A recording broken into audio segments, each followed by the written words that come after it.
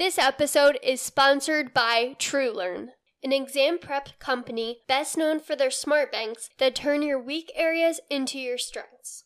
TrueLearn is the only company I trusted for COMLEX Level 1 prep last year and Level 2 prep this year. Each TrueLearn practice question has detailed answer explanations and concise bottom lines for customizable studying.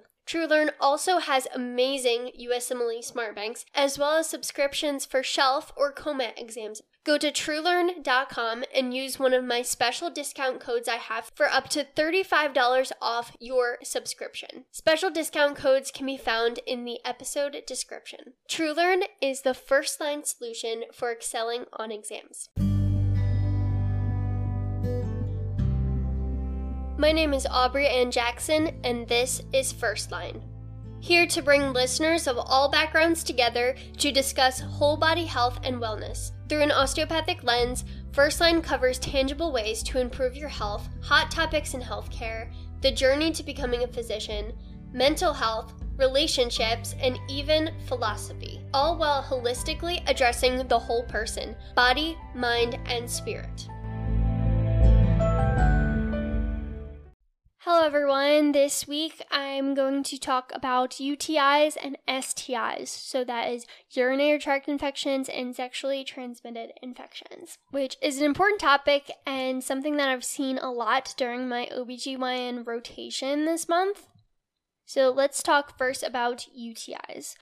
So when you hear a UTI, it usually refers to infection of the bladder, which is also referred to as cystitis. And cystitis presents with urinary frequency and urgency, which means you have to pee quickly, the feeling comes on quickly, and you have to pee a lot. It can also present with dysuria, which means pain while urinating, hematuria, which means bloody urine, spotting, so vaginal spotting, suprapubic tenderness, which means that there is pelvic pain right over where your bladder is. And then you can have a dyspareunia or pain during intercourse while you're having sex.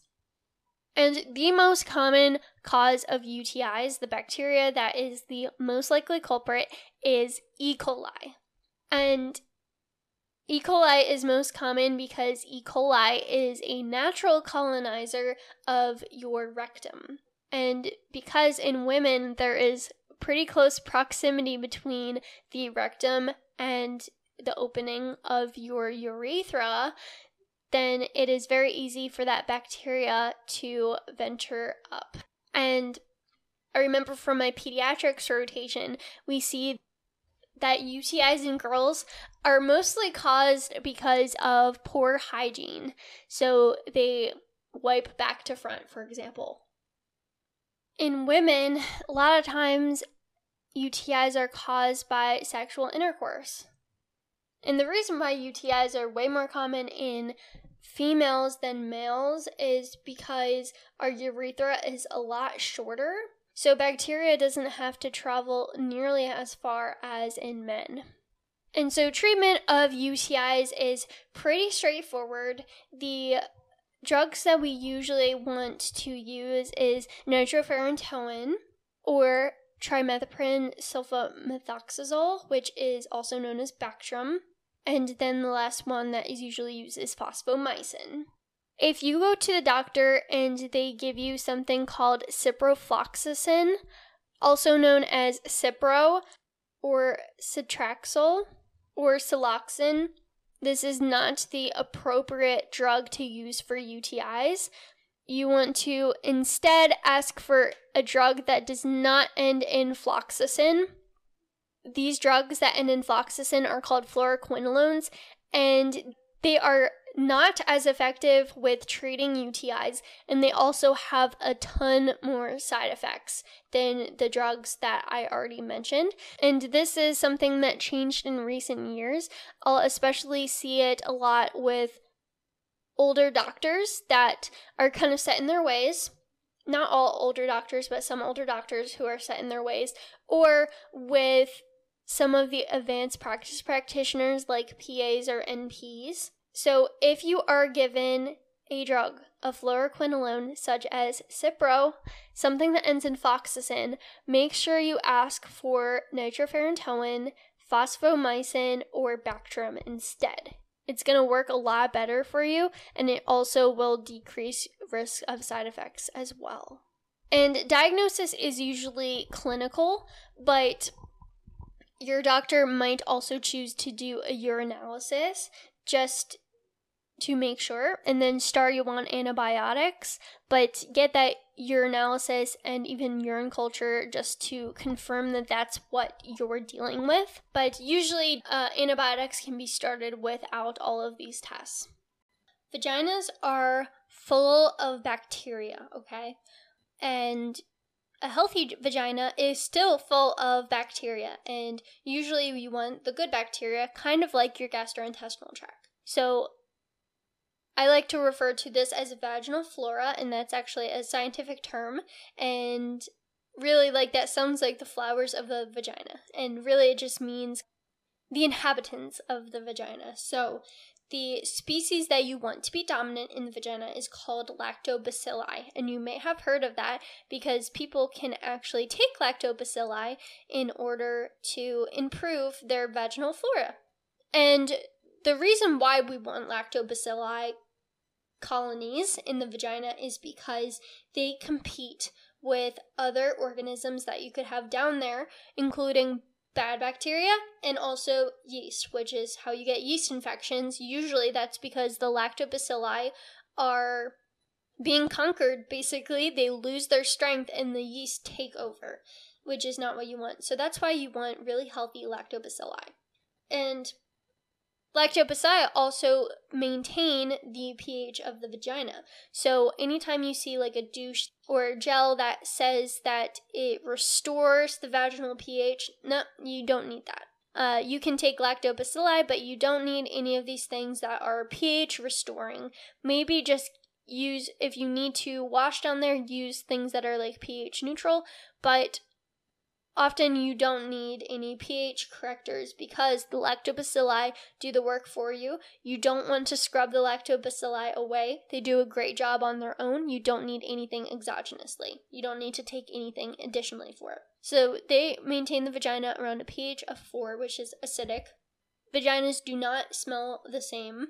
They also don't smell like flowers, and they're not supposed to smell like flowers. So if you're using any kind of product that's supposed to make your vagina smell really good, it's probably harmful because it's probably wrecking your pH. It's probably killing lactobacilli, and then when you don't use that product, that's when you're going to get smelly because the bad bacteria is going to win out. The yeast might even win out.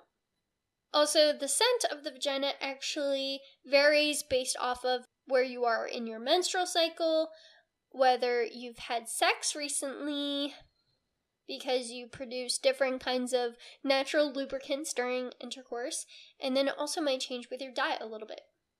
And something that I wish I knew when I was first entering puberty, but I know now, and I think everyone should know, is that having some discharge from your vagina is normal. So just because you have discharge doesn't mean that it means anything at all. You'll have discharge throughout your cycle, and that's just a response to the hormones that your body is releasing throughout your cycle, especially during ovulation. Your discharge might even change from how it is normally. And so you really do need to know what is normal for you. You can even journal about it to write down kind of the texture, the color of what you usually experience throughout your cycle. And you will know then if something really is wrong because you will see changes in the texture or the color or even the odor of your discharge. And that's when you can go seek medical attention for it. So something that you might not know about unless you're in the healthcare field is that the vagina has various glands along the walls. And this is done to lubricate the vagina during sexual intercourse, and it's also meant to self-clean the vagina as well. And this is different from your sweat glands that you have other places in your body. It is a fluid that is unique to the vagina. And because it's not a sweat gland, it doesn't need to be cleaned with soap and water. So you should absolutely clean with soap and water in your pubic region on the outside, but you do not need to go inside the vagina because that really is internal and it cleans itself. Before moving on to sexually transmitted infections, I want to first talk about what vaginal discharge is supposed to look like. So this is called physiologic leukorrhea, which means normal vaginal discharge. It is usually white to clear and odorless. It consists of normal vaginal flora. Everyone should have bacteria in their discharge. Also squamous epithelial cells and cervical mucus. So it can have more of a sticky type of texture to it. So it can be watery or it can be a little sticky. And discharge is most commonly seen mid-cycle around days 10 to 14. And then also at the end of menses. And normal vaginal discharge should not be smelly and it should not be itchy. And if you go to the doctor and you think you might have any sort of infection, they can always look at your discharge under a microscope to confirm that it is normal discharge. So, with STIs, they usually cause something called acute cervicitis. So that just means short-term inflammation or infection of your cervix. And usually with cervicitis, it leads to foul-smelling mucopurulent, which means it's a very mucousy white color of endocervical discharge, along with cervical friability, which means that your cervix gets very sensitive, so even just touching it will make it bleed. You can have spotting after intercourse. You can have vulvovaginal irritation, so irritation on the outside or the inside, so that can be pain or itchiness or both. Dysuria, pain while urinating. Dyspareunia, pain while having sex. But many patients can be asymptomatic, so they don't even have any symptoms. So the two types of organisms that are most commonly sexually transmitted are chlamydia trachomatis and Neisseria gonorrhea. So your chlamydia and your gonorrhea. And treatment is mostly based on this clinical diagnosis of having this type of discharge, having pain while urinating, having sex, or just irritation.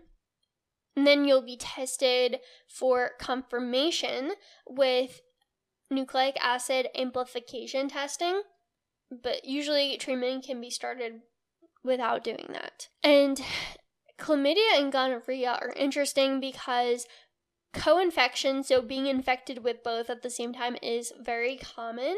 So usually the antibiotic treatment that you'll get is meant to treat both of those conditions. So usually they'll give you two different antibiotics. It's usually ceftriaxone and doxycycline. And cervicitis can also be caused by Trichomonas vaginalis, which would cause trichomoniasis. This is not a bacteria, it's actually a protozoan, and it usually affects women. It can be asymptomatic or it can cause short-term severe pelvic inflammatory disease at its worst. But usually it's somewhere in between. It presents with greenish yellow purulent, so it looks like pus. It can be frothy, and it's a smelly vaginal discharge, along with irritative symptoms like that itchiness and that pain and irritation. It also presents with hemorrhages on the cervix that your doctor can see when he or she does a pelvic exam, and that's known as strawberry cervix. And there can also be redness on your vulva, so the outside, or your vagina on the inside. And it's actually diagnosed just with looking at your discharge under the microscope that will show trichomonads, or the protozoan that swim around. And I've actually got to see this a few times throughout my rotations.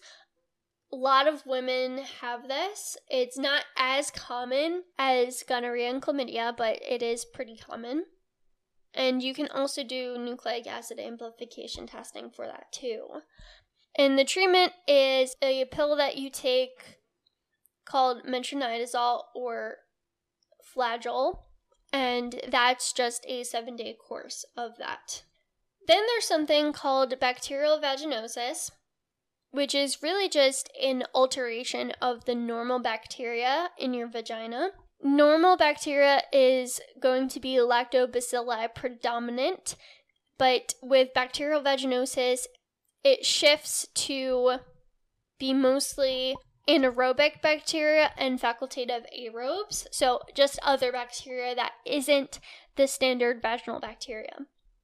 And this discharge looks a little bit different. It's more of an off-white, kind of grayish, thin, so more watery discharge that is foul-smelling, often referred to as fish-like odor, especially after intercourse.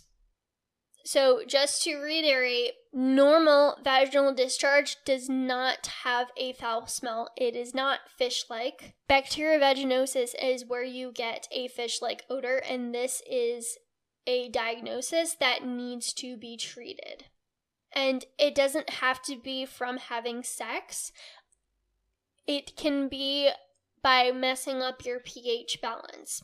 And the pH balance, usually the vagina is pretty acidic, below a pH of 4.5, but with bacterial vaginosis, your pH becomes more basic. It becomes higher than 4.5, and in that case, since bacteria function best under certain pH conditions, the lactobacilli don't do as well, but some of these other bacteria do a lot better. So that is how this condition is caused. But it is easily treated with oral metronidazole, that Flagyl, or clindamycin. And then there's something called Candida vulvovaginitis, or vulvovaginal candidiasis, and this is caused by Candida, which is a fungus, and this is also known as a yeast infection. And this is caused by the Candida species that overgrows and penetrates the cells of your vulva and vagina and causes inflammation. So this will cause vulvar pruritus, so itchiness on the outside, as well as the thick white vaginal discharge, often referred to as cottage cheese discharge, along with vulvar or vaginal erythema or redness. And then you can even get beefy red scaly plaques with pustules, almost like zits, that don't have to be directly on the red parts of your vagina. And this can also be diagnosed under a microscope of your discharge. And it can also cause pain while urinating as well, because of the urine having contact with the inflamed part of your vulva. And then there is something called condyloma acuminata, which are anogenital warts, and these are caused by HPV, human papillomavirus, and these appear as flesh-colored, bumpy lesions that are on or near your genitals. And treatment can really vary. So the rest that I wanted to talk about aren't really sexually transmitted, but they do go along with findings that you can have around the vulva. So one is something called a Bartholin gland cyst. So these are caused by obstruction of the Bartholin glands that can then lead to the cyst or even an abscess. And what you'll see is one-sided, a soft, painless mass that is flesh-colored, and it's around your vaginal opening, but it's towards your backside and it's on the side at the base of the labia majora or your outer lips. And if it helps, they mostly occur at the 4 o'clock and the 8 o'clock positions if you're looking in the mirror while facing forward, sitting, or laying on your back. And they can often lead to fluid release, either clear or white fluid, and they usually grow to be about 1 to 3 centimeters.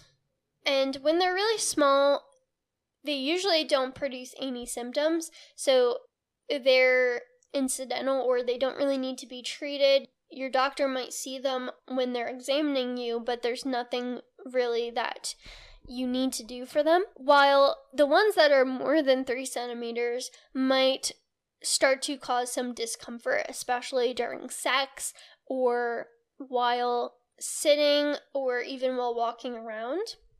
And if a smaller one is bothersome, you can use warm compresses or sitz baths. But when they do get larger, you can get your doctor to do an incision and drainage, especially if the lesion is painful. And there's other options too with that.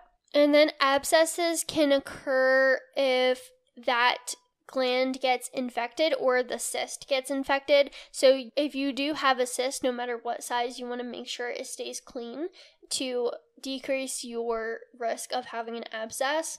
And with an abscess, you will have this sudden worsening vulvar pain and also swelling, and you'll find it even more difficult to have sex, sit, or even walk around. And then there's other places that you can get cysts too. One of them is the Gardner duct cyst, and that is also the lateral, so the side of your vagina, but it's usually towards the top or the front part of your vagina, so kind of the opposite end.